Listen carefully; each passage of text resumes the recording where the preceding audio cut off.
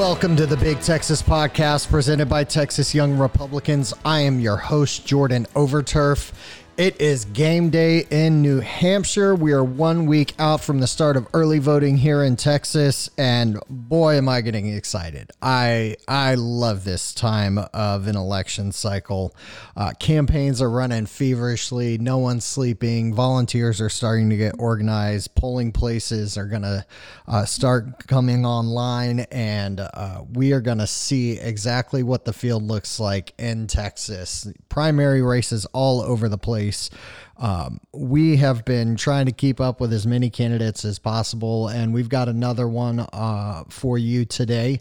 Her name is Jenai Hales. She is running an HD49 in the primary to take on, in November, Gina Hinojosa, who is a 2 or 3 term incumbent in the Texas House. I had a great time talking to Jenai about, a lot of the issues that voters here in Austin proper are struggling with. The homelessness crisis is certainly something that we've seen take shape on Twitter as the governor and Steve Adler, the mayor of Austin, get into a back and forth about it.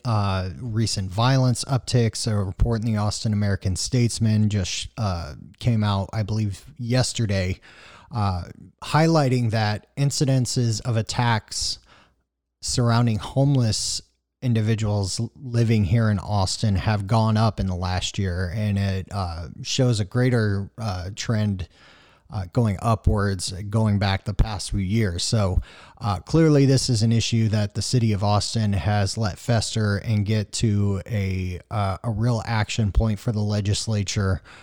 Governor Abbott has said that he will call on the legislature in 2021 to take on this issue, as well as the issue of bail reform. So we are starting to see that as the election cycle gets rolling, a lot of these local issues are starting to come up, and we're starting to see 2021 take shape in terms of what the legislature will be doing outside of the redistricting process. But we got plenty of time to talk about that down the road. Right now, I'm going to get out of the way and let Miss Jenai Hales tell you a bit about herself and explain why she is going to be able to take on Gina Hinojosa in November. Without further ado, ladies and gentlemen, Ms. Jenai Hales. All right, so Jenai, thank you so much for joining us. I am really intrigued by this race because you are taking on a Democrat seat that, is in the heart of Texas liberalism. Would you agree with that? To a certain degree, I would, but not completely. Austin's changing. A lot. I live downtown, and I've been in Austin since 2012. Owned a business downtown since 2012, and it's certainly we're getting a lot of people that move into this state. Not all of them are from California. Not all of them are from liberal areas, and I don't think it's ever going to change if nobody ever gets in the game. And what I mean by that is I looked back as far as 2008, and this seat has either been unopposed or challenged by a libertarian. There hasn't been a Republican in the race. I can't even find going far back. So we are never going to change anything if we don't get in the game and at least try. Maybe, you know what? I certainly hope to win, and I will try to win. But if I don't win, I will keep trying. And if we just keep chipping away, we can win at some point in time. But if we never try, we'll never win. So, obviously, you've lived in this district for a while. Have you been surprised at the number of Republicans you've interacted with, and what is their response when you tell them you're in the race, you are in the game, you are challenging a long unchallenged Democrat seat? I have actually been quite surprised. You know, there are so many closet Republicans down here. And it baffles my mind because I don't understand why anybody needs to whisper about their political affiliation. But I will literally say to people, yes, hi, I'm running for House District 49 as a conservative, as a Republican. And so many times people will whisper in my ear, I'm a Republican. And I'm wondering, why is this a secret? So, yes, and yeah, I mean, the left has a note, pretty rough response to conservatives, especially as we've seen of late. But I get it. I get it being tough for those folks to shout it loud and proud. The vitriol from the left has been tough. Have you seen much of that as you're out there campaigning in this district? No, I haven't seen anything really. I've only had a couple people that have really challenged their Democrats, and they've really challenged me being a Republican. And someone that I won't mention his name, but he is as far left as they get. And we had many, many conversations because I know him well. And literally today he came up to me to ask me how my campaign was going. And I told him how things were going. And he said to me, I've never voted for a Republican, but I'm going to vote for you. And I was stunned because I've never asked for someone's vote that has such differing opinions than me. But to hear that, it really gives me a lot of hope because I'm in the middle. I'm not a far right conservative. And really that's what that district needs. If I was far to the right, I would not even have a chance at this. And I think most people see me as being very reasonable and fair-minded. And it doesn't put them off when I do have in-depth conversations about my positions on things, where I'm coming from, and what I see wrong. And I haven't had one person flat out tell me they wouldn't consider me yet. Not yet. Well, it seems like you've gone a long way to establish relationships in the community, and that appears to be paying off for you to have someone who to be as far left leaning as possible on the political spectrum, but be willing to vote for you. For people who don't know your story, though, I dug down a little bit, Jenai, just to get ready for this interview. And, you have a pretty compelling story that isn't too different from a lot of Texas women. Could you take us through that briefly? Sure. I've always been a conservative woman, but I lived my first experience in Texas. I lived in McAllen on the border, and I came from North Carolina originally, and my life's been pretty profoundly impacted by what I would consider poor political decisions. What do I mean by that? In 1990, my sister was raped and murdered by Cuban refugees that President Carter allowed to stay in this country knowing they were hardened criminals. 3 years later, I found myself living on the border and woke up to an intruder sitting down next to my bed, staring at me, and proceeded to try to rape me. I managed to escape, and that's when I bought my first gun. And I will always, always be a proponent of the Second Amendment. Always. And, my story goes on, and I've been a business owner for 20 years, just not liking policies that many politicians have put in place that literally don't make any sense. And then finally getting cancer in 2018, that's when I kind of got really fed up. And I decided to run for office. I said, if I get through this, and I did, I will run for office because I really was stunned at how faulty our healthcare system is, especially towards women. And I no longer wanted to do things in a volunteer capacity. I wanted to make some drastic changes. And challenge any liberal that had their lies and distortions and give them a real reality check as to things that happen in this world based on their lies and distortions, things that can be avoided. Well, and you mentioned that, one of the drawing parts of your personality, that the part of your personality that people are drawn to are where you stand on a lot of issues. Can you take us through that? What are your top 3 issues? You mentioned healthcare. Is that in the top 3? And if not, what are your top 3 issues? Healthcare is definitely one of my top issues. We need to, certainly Washington has to do their part. We can't, as a state alone, tackle this. There's things we can do in the state to improve.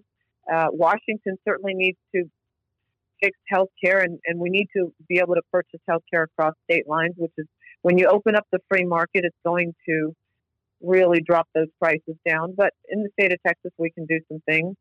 I'm definitely, as I said, I will always be a strong supporter of the Second Amendment. I believe wholeheartedly in our right to protect ourselves. Another thing, as I said, I lived on the border 20 years. The person that attacked me was an illegal. And we need a border wall. We need tough immigration laws. We cannot allow just anyone and everyone to come into this country. It's unfortunate that some of the people are not coming in to do harm, but there's a very large percentage of trafficking that goes across those borders. We have sex trafficking, we have human labor trafficking, and children are being harmed.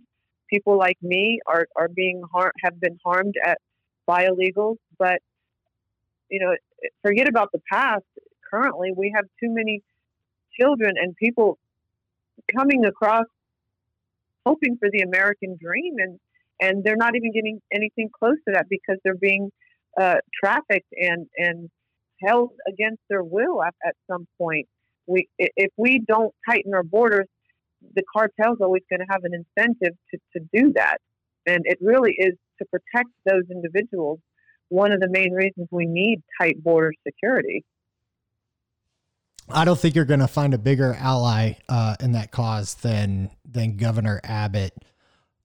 He certainly has made border security one of his top priorities, ensuring funding increases year over year or at least session over session, each biennium, appropriating a little bit more toward improving technology, getting more boots on the ground, and giving them the equipment that they need to adequately do that job. But as we speak of Governor Abbott and this district in particular, which covers the heart of Austin, correct. What are your thoughts on the back and forth that has seemed to have occurred pretty regularly between Mayor Adler and Governor Abbott? And do you think, based on some of Austin's most glaring problems at the moment, that it's time for the state to step in Austin? Regarding the homeless issue? I mean, that's definitely one of them. Yeah. Absolutely. I'm on Governor Abbott's side on this. What they have done, Adler and City Council, they've created absolute lawlessness. And like I said, I owned a business. I sold it last August. And I think they certainly changed the ordinance in July where they just pretty much had free reign, the homeless. And I noticed an immediate change just within 1 month. And I couldn't have been happier that I sold my business after that, even though, I had wanted to and planned to do that. But I certainly didn't look back 1 second after that was passed. And I think the state's going to have to take control of the situation because Adler or City Council, they are not going to back down very much on this. They've changed things to where these homeless people can get out on personal recognizance bonds and they don't show up for court. That is exactly what happened. As Abbott said, that first crime, that first murder we had at the beginning of the year was a homeless person who had multiple offenses and ended up murdering someone. So the state's going to have to come in and take control, because I don't think we're going to get anywhere. And you talk about this, as I've said to many people when they've asked me, you're running in a blue district, and I said, no, not anymore. It's not red nor blue. It's a fed up district. I have many, many friends downtown that have historically voted blue. And I tell you what, they are angry. They are so angry at this. And it's an unfortunate situation. But if there's any time that we can switch this seat, it's now, because there are too many people of all political affiliations very upset about this. Yeah, and the governor has already promised that, or has come right up to the line at least, in saying that the legislature will be taking up this issue in particular, and trying to figure out how to prevent what's happening in San Francisco and LA, other parts of the country where, things have been pretty well managed, but to just take your foot off the gas completely the way Austin has on this issue, it just seems irresponsible and an abdication of responsibility. It's completely irresponsible. So what do you think it's going to take to get people active? As you go forward, if you win the primary in March, what do you think it's going to take to get people active and to change their minds on the way they vote in this district? I think it's going to take getting out there and really speaking to a lot of people and explaining. They already know how the homeless issue has affected them. I don't even think I need to tell them about that in regards to the effect. They see it on a daily basis. Offer them some solutions, and there are solutions, and speak to them about the other issues. I'm not here to completely change this area. It is I would say some people think it's a far left, but I think it's a moderate area. There's some things that they won't budge on, but I think if someone were to get out there and speak to them and let them know that I'm not here to go far right. I'm actually moderate in I'm socially liberal and fiscally conservative. I'm not here to, I welcome all, is my point. And it's just going to take getting that message out and them knowing that they can trust me, and I will do what is right for the district. So are there any other issues that voters have been bringing up to you as you're out there knocking doors, or you're, going to events and speaking about your platform? What are some of the issues that voters themselves are bringing to you? Probably we talked about homelessness. That's one that they bring up. And probably next would be that I hear is property taxes. They're constantly rising. So I would say property taxes would be the next issue that's brought up the most. Did you find it at all disingenuous of Mayor Adler, not to pile on to him, but I mean, this is his area, this district overlaps. Did you find it disingenuous for all of his complaints during session about the property tax reform measure, all while you had this major swath of homes that were going untaxed because of an old ordinance? Oh, yes. Yes. But I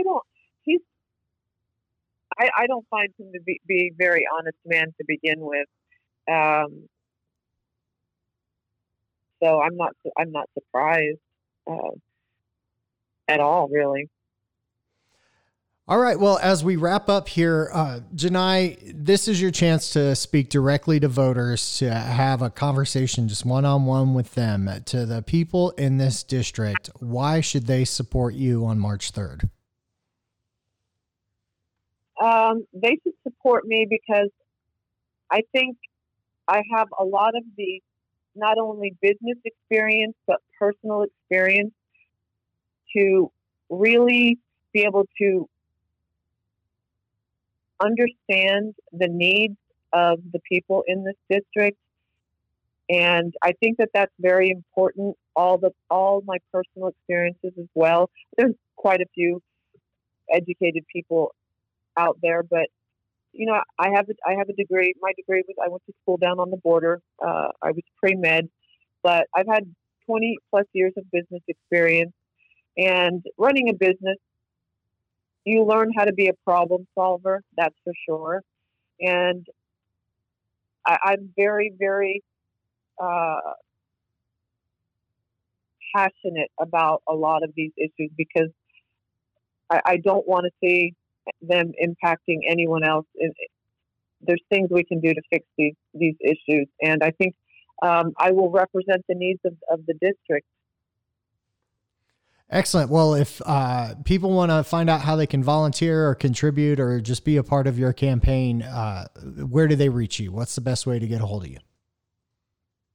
Our website is jenaiforaustin.com. My name is spelled Jenai, and then it's FOR, Austin.com. Jenaiforaustin.com is our webpage, and there's information about volunteering, donating, everything, that all my platforms, everything about the campaign is there. And all your social media, you're doing all of those things. Austin's a young town, Yes, we are, and everything is Jenai for Austin. So on Instagram, I'm Jenai for Austin. On Facebook, I'm Jenai for Austin.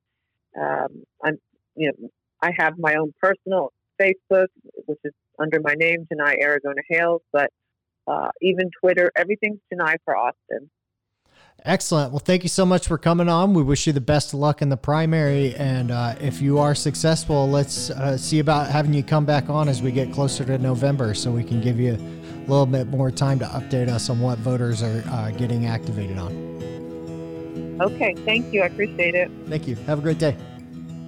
All right. Thank you again to Jenai for coming on. We appreciate her taking the time. If you want to find out more about her, you can go to Jenai for Austin on Facebook, or you can go to her website, JenaiForAustin.com. You can also email her, Jenai at JenaiForAustin.com. That again, her first name is Jenai. We appreciate her. We appreciate all of our candidates who have come on to the Big Texas podcast. There's still plenty of time. We've got more candidates that will be releasing interviews over the next 3 weeks as we gear up for early voting starting next week on the 18th and move forward to the March 3rd primary. And beyond that, we've still got more candidates to talk to because we're far from this ride being over. We thank you for listening. If you want to follow our activities, make sure you hit us up on Twitter and Instagram at Big Texas Podcast. As always, make sure you're following Texas Young Republicans on Facebook, Twitter, and Instagram at Texas YRs. And if you want to get involved in 2020, you want to find your place to volunteer and get active in these contested races, go to texasyr.gop. That's the Young Republicans website where you can sign up for all kinds of different campaign activities, follow our newsletter, get all the details of what's going on with Texas YRs. Friends, I'm having such a good time. If you are subscribing on iTunes, on Spotify, on YouTube, however you're getting this podcast, we thank you. Make sure you share it with your friends. Let other people know because we got to get informed. We got to be prepared for what lies ahead in November 2020. And this is the best way for us to do it. Sit down and get to know these candidates. So until then, friends, we'll see you down the road.